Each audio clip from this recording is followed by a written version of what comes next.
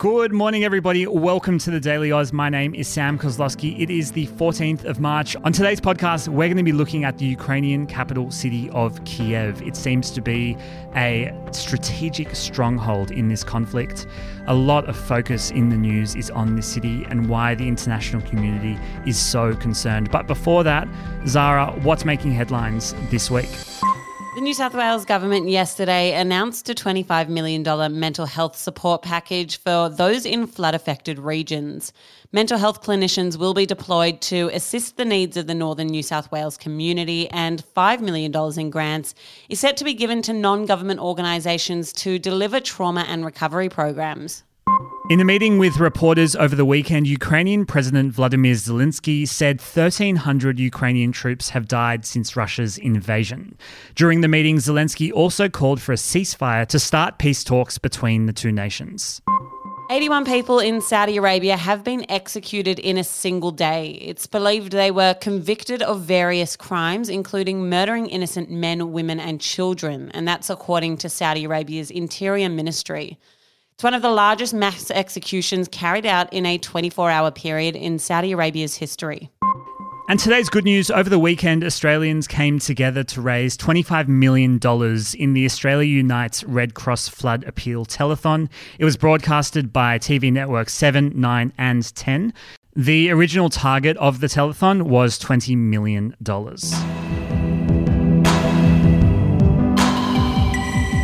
As 64 kilometres of tanks stream towards the Ukrainian capital of Kyiv, citizens in the city of 2.8 million are desperately looking for a way out. Ukrainian forces eager to set up humanitarian corridors for citizens to leave the city are being met with shelling attacks on those very corridors by Russian troops. Sirens and explosions continue to fill the soundscape of the city. The fall of the capital city is, in the context of many other conflicts in modern history, a very pivotal moment of conflict. Sam, is this moment getting closer? It does seem so, Zara. These satellite images that we spoke about do indeed show this enormous stretch of Russian troops heading straight towards the capital. We've put those images up on our Instagram yesterday. And that's important because up until this weekend, those vehicles were stationed well outside Kyiv in the last 2 weeks. We knew over the weekend that this was a significant movement of Russian troops because we saw Western nations like the US and the UK who spoke with grave concern about Russia's movements into Kyiv. We heard specifically from the UK's Defence Ministry, who said Russian ground forces were 25 kilometres from the centre of the capital. This was then backed up by the US defense officials who confirmed the movement of Russian forces. They said in a Pentagon briefing, "We do assess that the Russians are beginning to make more momentum on the ground towards Kyiv, particularly from the east." Then this was all compounded by the fact that Ukrainian officials came out and said that the city was ready to fight and that Kyiv would stand until the end. It was quite dramatic use of language there. And another Ukrainian presidential advisor noted that Russian forces had been halted in practically every direction by airstrikes, rocket fire, and ground attacks. It's often pretty hard to think practically, I guess, about a city being invaded and how that actually happens in the space of a night. Do we know how Russian troops are positioning themselves outside the city? There are some really helpful graphics doing the rounds on social media that shows that there's a clear Russian front coming from both the east and the west. And it seems to be that the combination of fronts is the really key part of this story. The Kyiv Independent, which is one of the major independent news outlets out of Ukraine, is reporting on information from the Ukrainian armed forces that Russia is sending more military power to both of these wings, and they're essentially trying to surround the city. We know based on satellite images that Russian forces have been there setting up these camps for the last 2 weeks, but these camps are now moving forward. Okay, so we've covered what's happened over the weekend, but if we zoom out more broadly on the invasion, what's the latest update from Ukrainian president?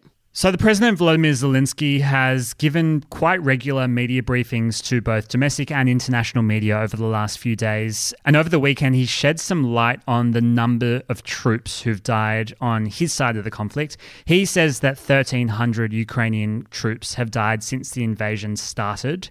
He also claims that between 500 and 600 Russian troops surrendered to Ukrainian forces on Friday. However, as we're finding with international media reporting about the conflict, it's often hard to verify some of these claims.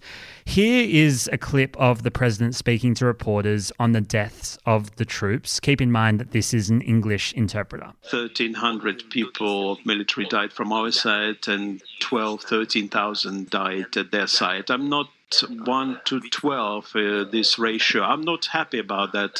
Doesn't make me happy or glad. What have other leaders in Europe said? There was a pretty major phone call over the weekend between the French President Emmanuel Macron, German Chancellor Olaf Scholz, and Russian President Vladimir Putin. We don't know too much about what happened on that call because neither of the three parties offered a adequate description. What we do know was that the call went for about 75 minutes and both Scholz and Macron unsurprisingly called for an immediate ceasefire in Ukraine. A French presidency official said that they didn't detect a willingness on Putin's part to end the war, and that's very revealing of the tone of the conversation. There's also been some footage that has recently come out, which is said to be the mayor of the Ukrainian city of Melitopol being allegedly kidnapped by Russian forces on Thursday local time. Do we know any more about that? This was one of those clips that really dominated the internet over the weekend. It all came from a Telegram piece of footage uploaded by Ukrainian President Volodymyr Zelensky. Interesting to note there, Zara, that he's using Telegram really effectively in this conflict. And that was the clip that it was claimed that this mayor was kidnapped by Russian forces. Zelensky said on Telegram that the city's community is demanding his release. According to Ukraine's Interior Ministry, this mayor was led to an unknown location with a bag over his head. And then according to some Ukrainian online newspapers, Russian forces arrived on the second day of their invasion into the city of Melitopol. And since then, the mayor has been one of the key figures of defiance against the invasion and has led marches in the street. It's believed that this led to his arrest. Russia is yet to comment on any of this. That's all we have time for today. It is, of course, an ever-changing situation. And as Russian forces advance on Kyiv, this is not a conflict that is going away. It seems to be intensifying, if anything. We'll be sure to update you over on our Instagram at The Daily Oz and keep you abreast of any new information that we learn about this conflict.